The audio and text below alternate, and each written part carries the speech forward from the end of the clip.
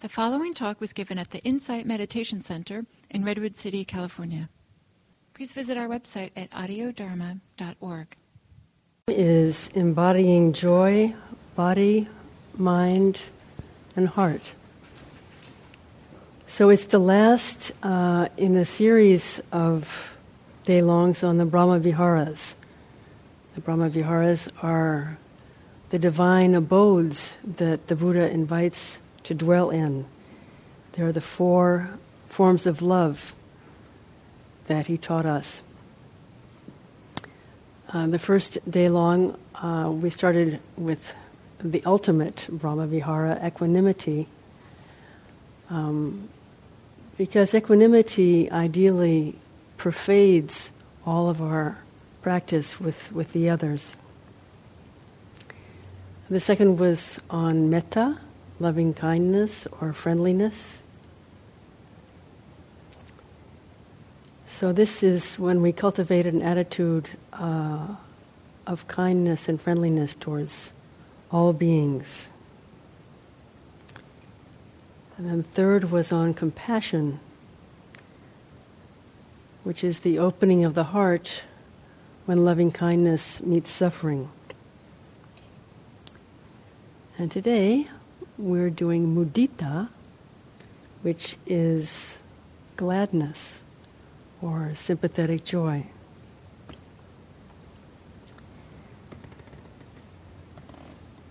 So on these 4 forms of love, the Buddha instructs his disciples as follows. He says, bhikkhus.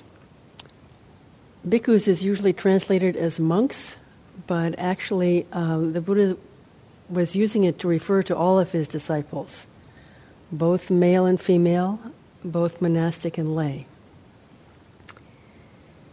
Those noble disciples, thus freed from covetousness, freed from malevolence, not bewildered, but self-possessed and concentrated, with hearts possessed of loving kindness, compassion, gladness, and equanimity, abide radiating 1 quarter, and then the second, the third, and the fourth, with loving kindness, with compassion, with gladness, with equanimity. Pervading the whole world with a heart immeasurable, grown great and boundless, free from enmity and untroubled. And one comes to know that formerly this heart of mine was confined. It was not made to grow. But now, my heart is boundless, well made to grow.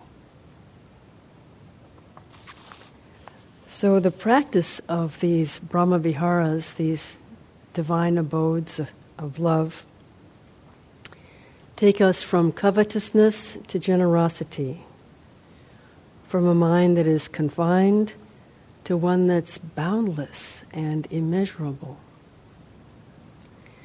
The Brahma Viharas all have as their aim the attainment of mental calm or equanimity. And this fosters the development of liberating insight.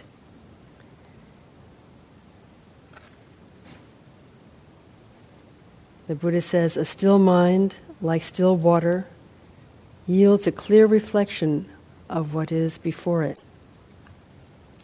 So the correct practice of all of the Brahma Viharas, these 4 forms of love, always leads to increased clarity and increased joy. So in your own practice, that's one of the measuring sticks you can use to know if you're practicing correctly. Increased clarity, increased joy.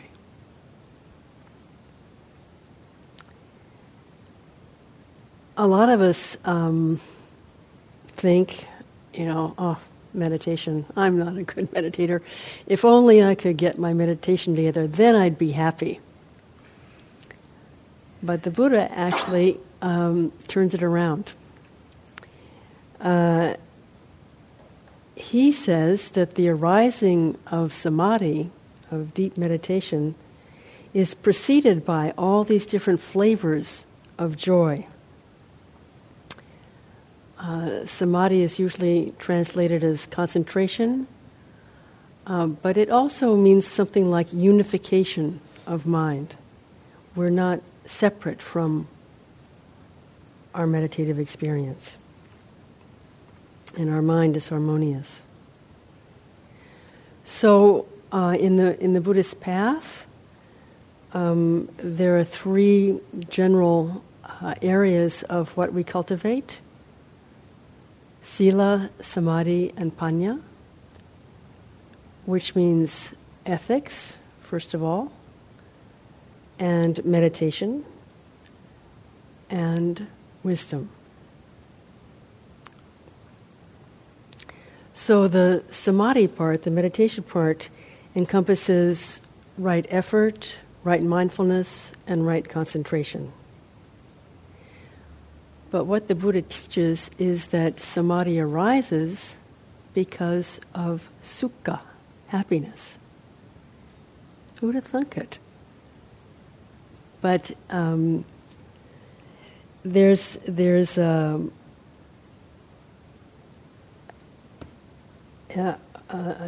link of dependent arising that occurs actually in 43 different discourses in the Pali Canon. So it's not a one-off thing. It's something that's very much a part of the Buddhist teaching. So samadhi arises due to happiness. Happiness arises from tranquility. Tranquility follows piti, which is joy or rapture, often associated with meditation. And this joy arises from pamoja, which means delight. So it's a natural unfolding. It moves from delight, if we can be delighted with our existence and our experience. Joy can arise. Joy, this kind of joy might be kind of intense, and then it gives way to tranquility, and then tranquility ushers in happiness, and happiness is kind of a calm sort of joy. Sometimes I think of rapture as being sort of vertical, and this happiness that leads to samadhi is kind of horizontal. It's just spreading out evenly.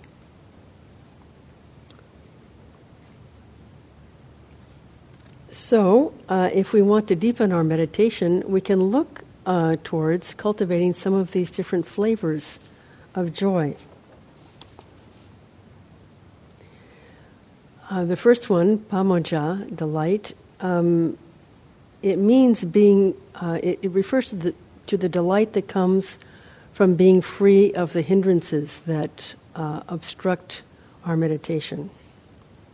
Desire, ill will, sloth and torpor or drowsiness, and restlessness, and doubt. And this delight also refers to the joy that arises from skillful reflection on the true nature of things. So it's very much connected to insight practice.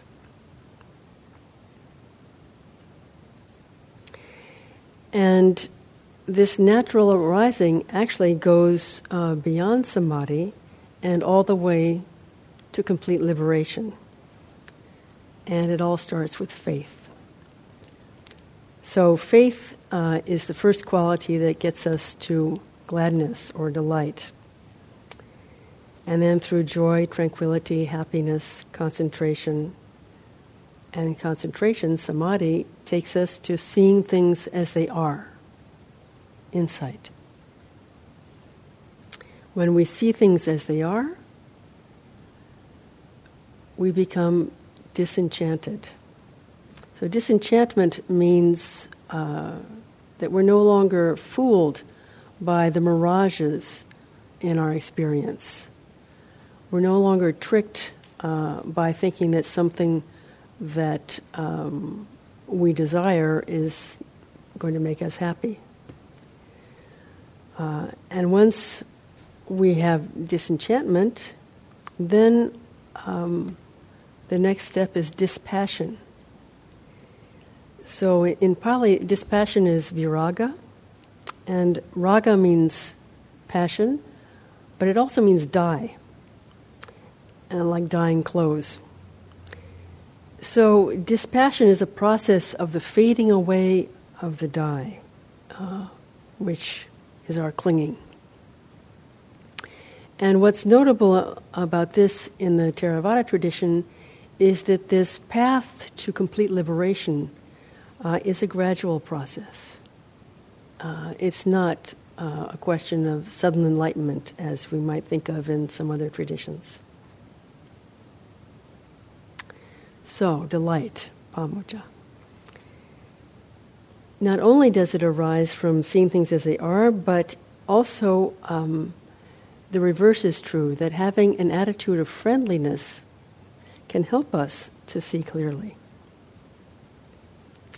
So, one of the ways that I like to cultivate equanimity is through the practice of seeing each moment as a friend.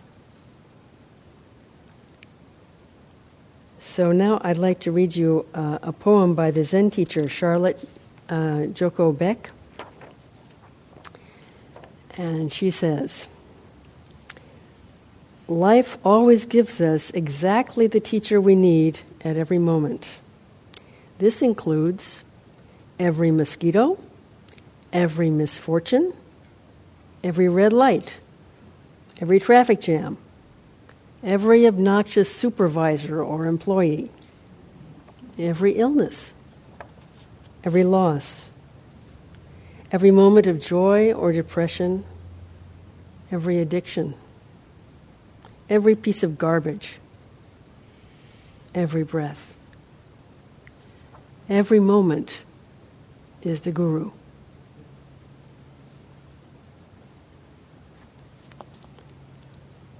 So if we could actually practice and live with every moment as the guru, we would be living with equanimity. You may have heard a famous saying by the third Chinese Zen ancestor, who says that the great way is not difficult for those who have no preferences. So this is where we get tripped up. There are things that we like, that we feel great about, and we want more of them. There's things that we don't like, that are unpleasant. We have aversion, we want to change it and push it away. So we have to be really aware of the power of our likes and dislikes. So one of the things about seeing clearly means that we know the feeling tone of each moment. And this is the second foundation of mindfulness that the Buddha taught, that every moment of our experience has what some people call a hedonistic quality. Very simply, it's either pleasant, it's unpleasant, or it's neither. It's neutral. And this is the first, getting a handle on just knowing in every moment whether what we're experiencing is something pleasant, unpleasant, or neutral, is the first step in helping us to cut through our addiction to our preferences. So just noticing, okay, this is unpleasant, this is pleasant. So to let go of the preferences of the tendency to want things to be different from how they are, this is a real doorway to freedom. And knowing that each moment can be our teacher allows us to be more receptive, more friendly towards what's happening.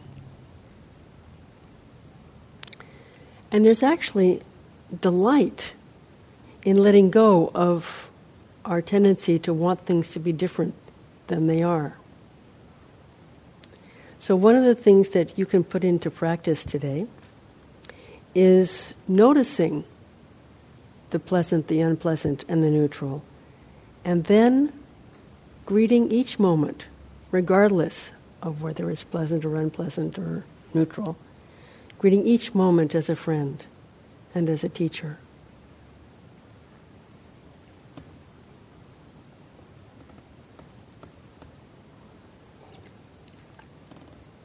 So today we're going to practice cultivating some of these different flavors of joy. There are many kinds of joy in the Buddhist teachings, including rapture, contentment, gratitude, gladness, happiness.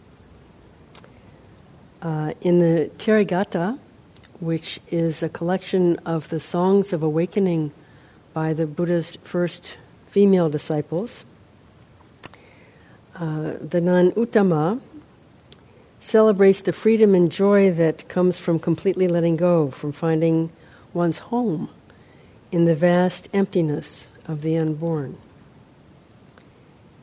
And she says, "I have found what is vast and empty in the unborn.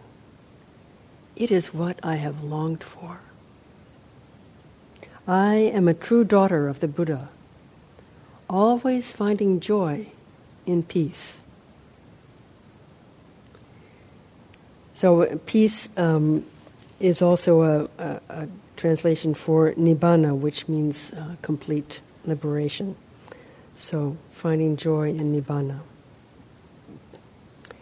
And then in another example from this collection of poems, the Therigatha, Mutta, this is a very short one-line poem, she stresses the role of the simple practice of contentment, of being content with what we have. With a free mind, in no debt, enjoy what has been given to you, this alms food. So the monastics at the time were all beggars, and so she's telling herself to just enjoy what's being given. Another fertile practice for this is the cultivation of gratitude. And when we feel true gratitude, whether towards other beings or towards life in general, then these Brahma Viharas, these four forms of love, flow very naturally.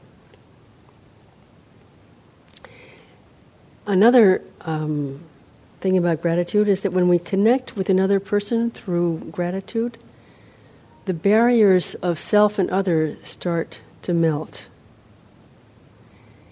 And without the me and the you, we can begin to dwell in the vast openness of the moment. This is what Uttama was talking about.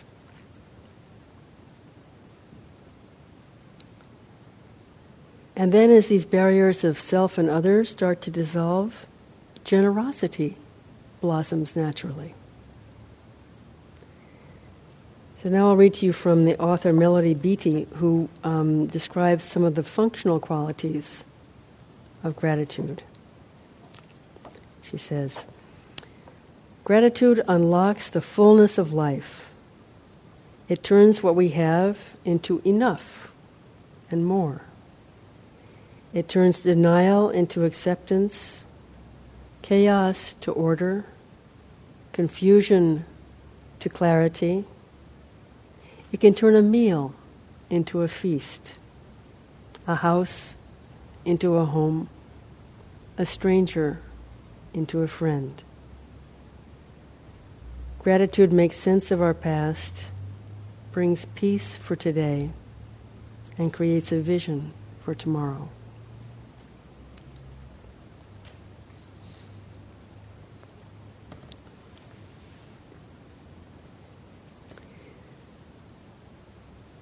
So from gratitude, gladness arises, this pamoja. The simple practice of gladness can be transformative. And it's true, the best things in life are right here. This breath, this path, this moment.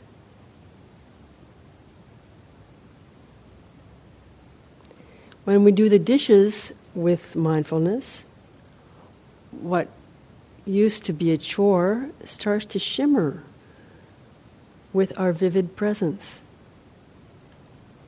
And suddenly, doing the dishes or any task becomes a joy. So here we see the role of mindfulness in cultivating joy. When we were doing the standing meditation, we talked about the sense of aliveness and tuning into our life force. It's pretty hard not to feel joy when you realize that you're alive.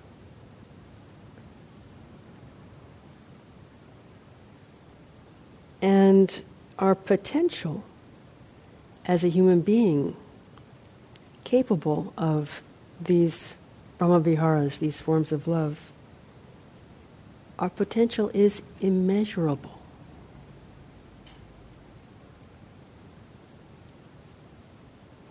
We cultivate this vast, boundless quality when we cultivate these Brahma-viharas. And this is not a euphoric high, but it's rather a state of appreciation, allowing us to participate fully in the present moment. So today we have the Brahma Vihara of mudita, gladness, sympathetic joy, altruistic joy. It means to be sympathetic towards others, to appreciate the joys in their life, and to take pleasure in their happiness and success. And it requires going beyond feelings of envy or jealousy. And mudita cultivates enough contentment so that we can spread it around and share it with others. The more we practice mudita, the more we feel contentment with our own lives. The etymology of the Pali word mudita is from the adjective mudu, which means soft, mild, tender. So the heart is tenderized. And we feel genuine joy at the well-being, prosperity, and happiness of others. So Buddhaghosa, in the 5th century, talks about mudita as follows. On seeing or hearing about a dear friend being happy, cheerful, and glad, gladness can be aroused thus. This being is indeed glad. How good! How excellent! Just as one would be glad on seeing a dear and beloved friend, so one pervades all being with gladness.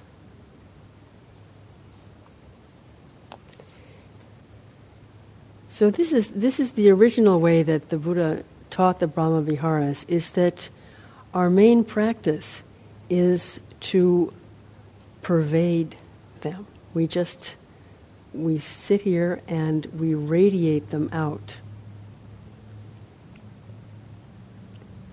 A traditional example of mudita is the attitude of mature and loving parents who observe and rejoice in a child's accomplishments.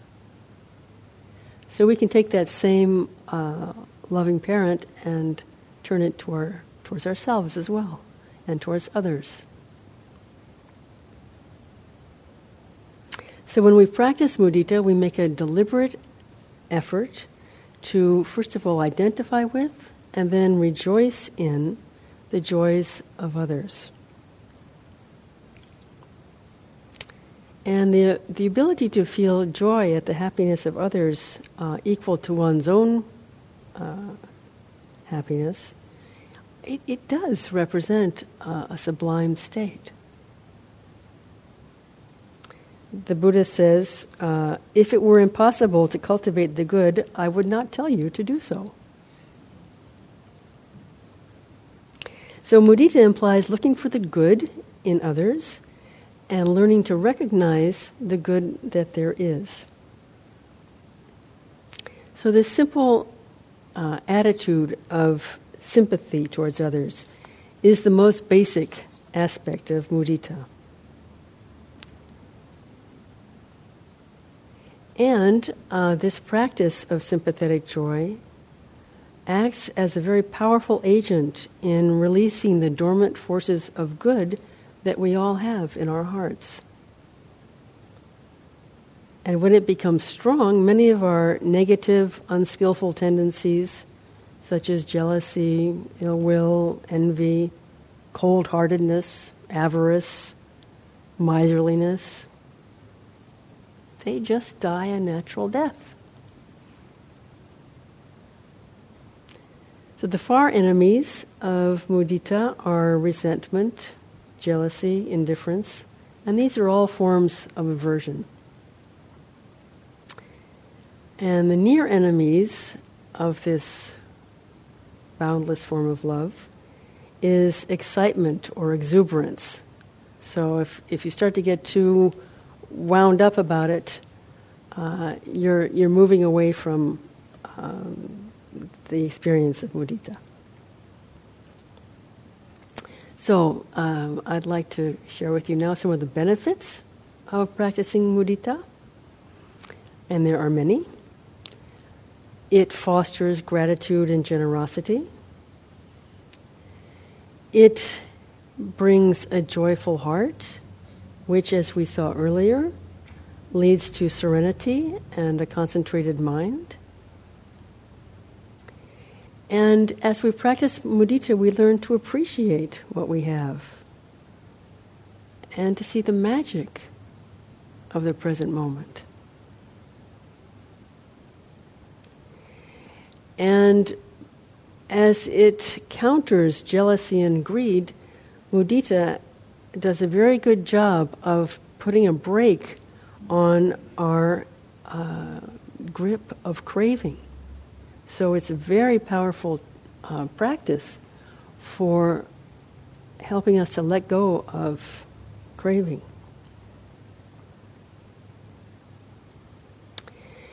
Another wonderful thing about mudita is that it moves us closer to realizing the truth of not self.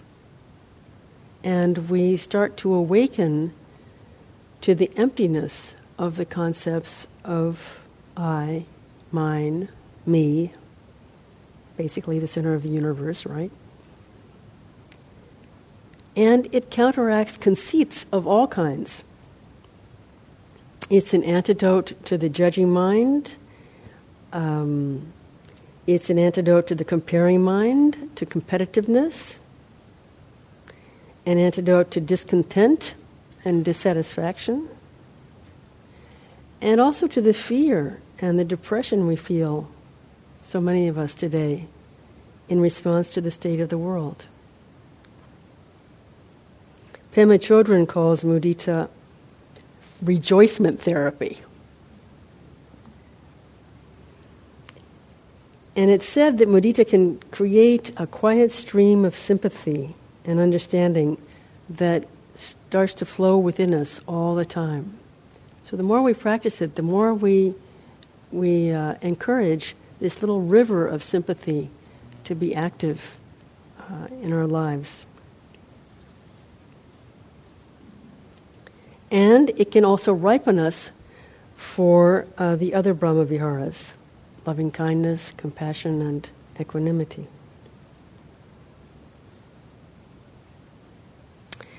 So if we want to develop and ultimately perfect these four sublime abidings, these qualities of a boundless heart,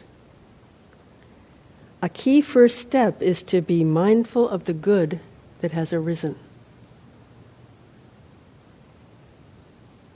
Now let that sink in. It's as simple as that. Being mindful of the good that has arisen. You can practice mudita formally in meditation. You can also practice it in everyday life.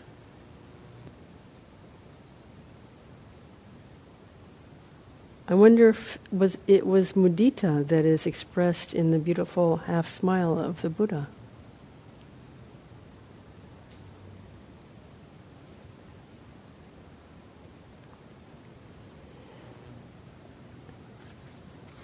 I'll read you a translation by Gill of one of the Buddha's teachings in the Dhammapada. Ah, so happily we live, we who have no attachments. We shall feast on joy, as do the radiant gods. So happily we live, we who have no attachments. We shall feast on joy, as do the radiant gods. So it's an antidote to craving, and it lifts the heart out of any preoccupation that somehow there isn't enough. These ideas that we carry around of insufficiency. And as gratitude and generosity become more prominent, the heart it kind of restores our heart. This is the kind of the rejoicement therapy I think that Bema was talking about. These buoyant energies that are released help us to repair our negative energies. So mostly, one thing I found interesting is that in the four Brahma Viharas, two of them are described as objective, and two of them are described as subjective. The objective ones are metta and karuna, loving kindness and compassion, that any situation, any being, you can send friendliness or loving kindness to. And any being who is suffering, you can send compassion to. But the two that are subjective are mudita and equanimity. And it has to do with how we handle our own relationship to whatever's happening. With mudita, we have to let the tendency to have a comparing mind or to be jealous or to wish we had what they had, we have to let that subside before mudita can blossom. And likewise with equanimity, it's our own likes and dislikes that get in the way of being able to greet each moment as a friend. So there's some self-work to be done for all the Brahma Viharas, but it's perhaps even more important for sympathetic joy and equanimity.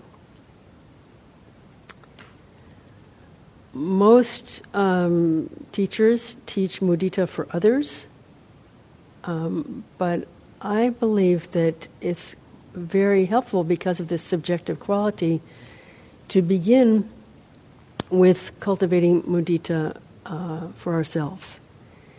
I think it's probably very difficult to feel genuinely happy for others if we're not content with what's inside here. And the more deeply that we drink from this wellspring of sympathetic joy, the more secure we start to feel in our own happiness. And then the easier it is to celebrate the joys of other people.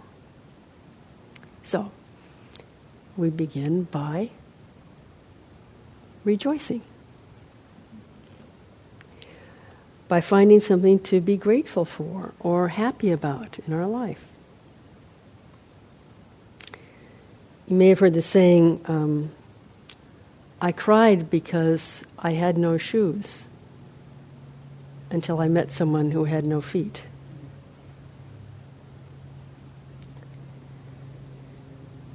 So it could be as simple as having sufficient health to be able to practice meditation or to be able to carry out a daily activity. And the phrase that I will suggest to you that we cultivate today for awakening sympathetic joy in ourselves is simply, I rejoice, I am grateful, I'm content, I'm happy. It doesn't mean that your life has to be perfect. It doesn't mean that you can't be experiencing pain or suffering, but what you need to do is to find some aspect of your life that you can be happy about, that you can be grateful for. And let that come to the fore, and then I rejoice. I'm grateful. I'm content. I'm happy.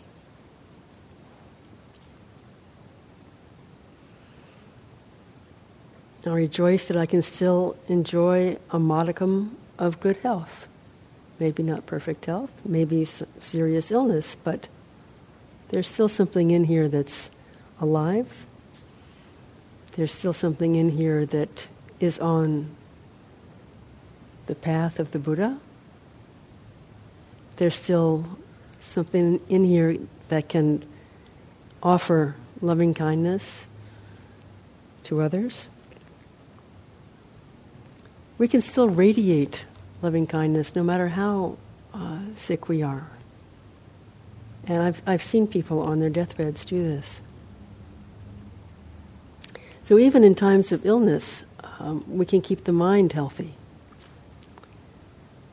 If you've heard me talk before, you've probably heard me say this, but when the Buddha was visiting one of his lay disciples who was in great pain and he was dying, his disciple asked him for the teachings. And the Buddha replied, the body may be afflicted, but the mind need not be afflicted. This is how you should practice.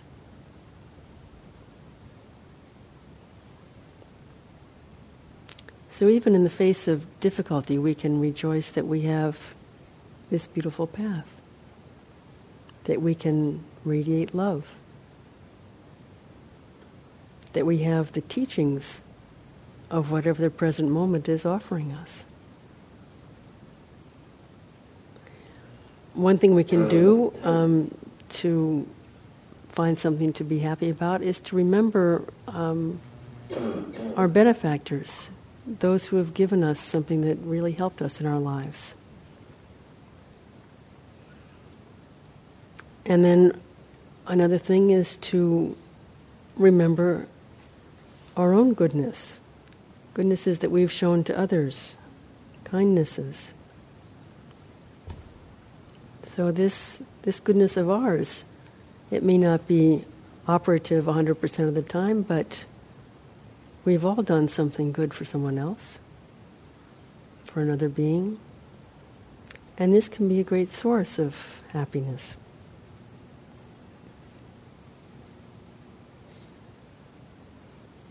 We can remember that we have food, shelter, clothing, medicines, that so many people on this planet are lacking. Or we can think of little things that make us happy, like this morning I had a cup of genmai cha. It's Japanese green tea with the roasted rice.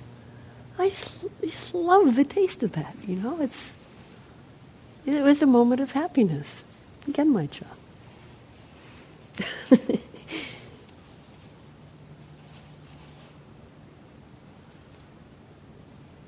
It could be a smile that somebody gave us this morning,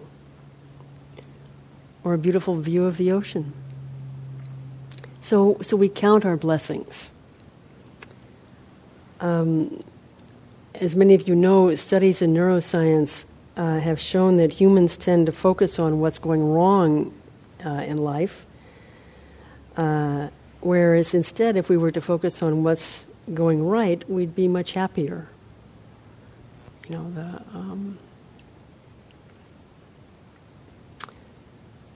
all the negative things about our lives are like Velcro, it really sticks, and the positive things in our lives is like Teflon, it slips away. So, you know, our job is to let go of the Velcro that's keeping us riveted on all the negative stuff, and welcome and recognize and celebrate the good things. And this is not just, positive thinking. This is cultivating the conditions that set in place this movement towards samadhi and complete liberation.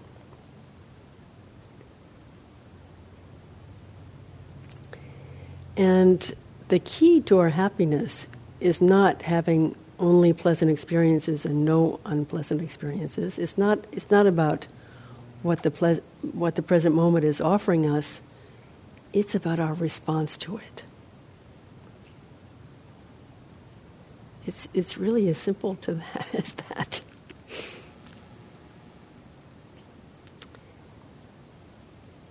So during your meditation today, you can bring to mind something that you can be grateful for, and then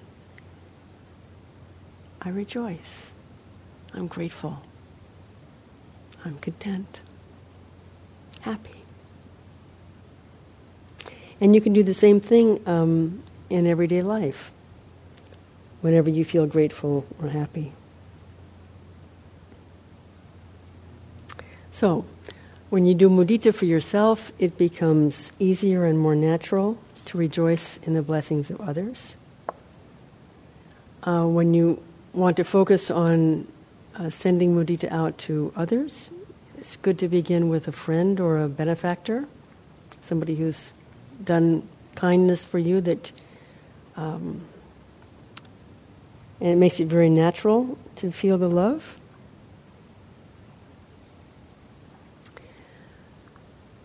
And then ask yourself, what is it about this person I can be happy for?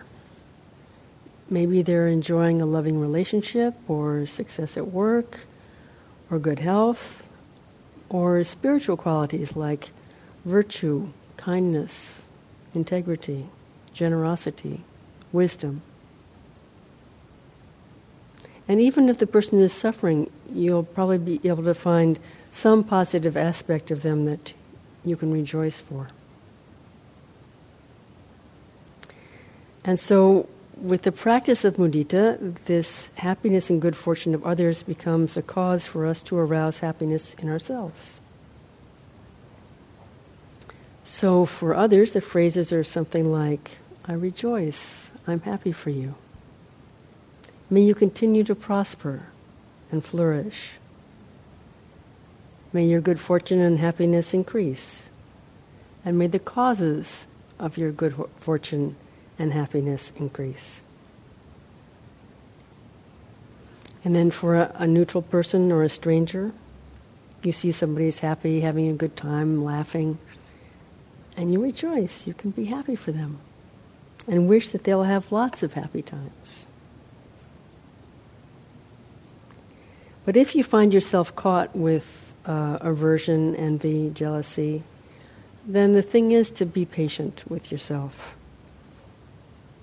Bring to mind something that you can be grateful for and see if you can cultivate some happiness for some part of your life.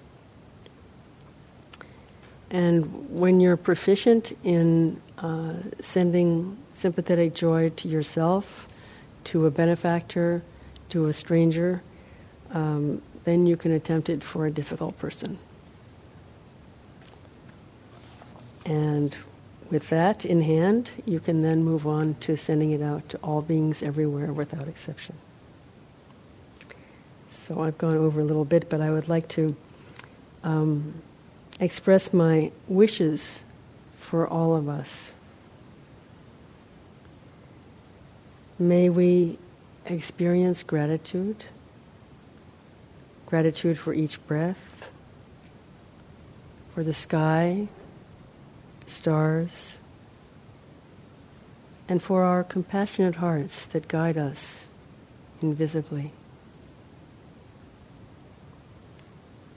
May we know the joy that's ours for the taking in this very moment.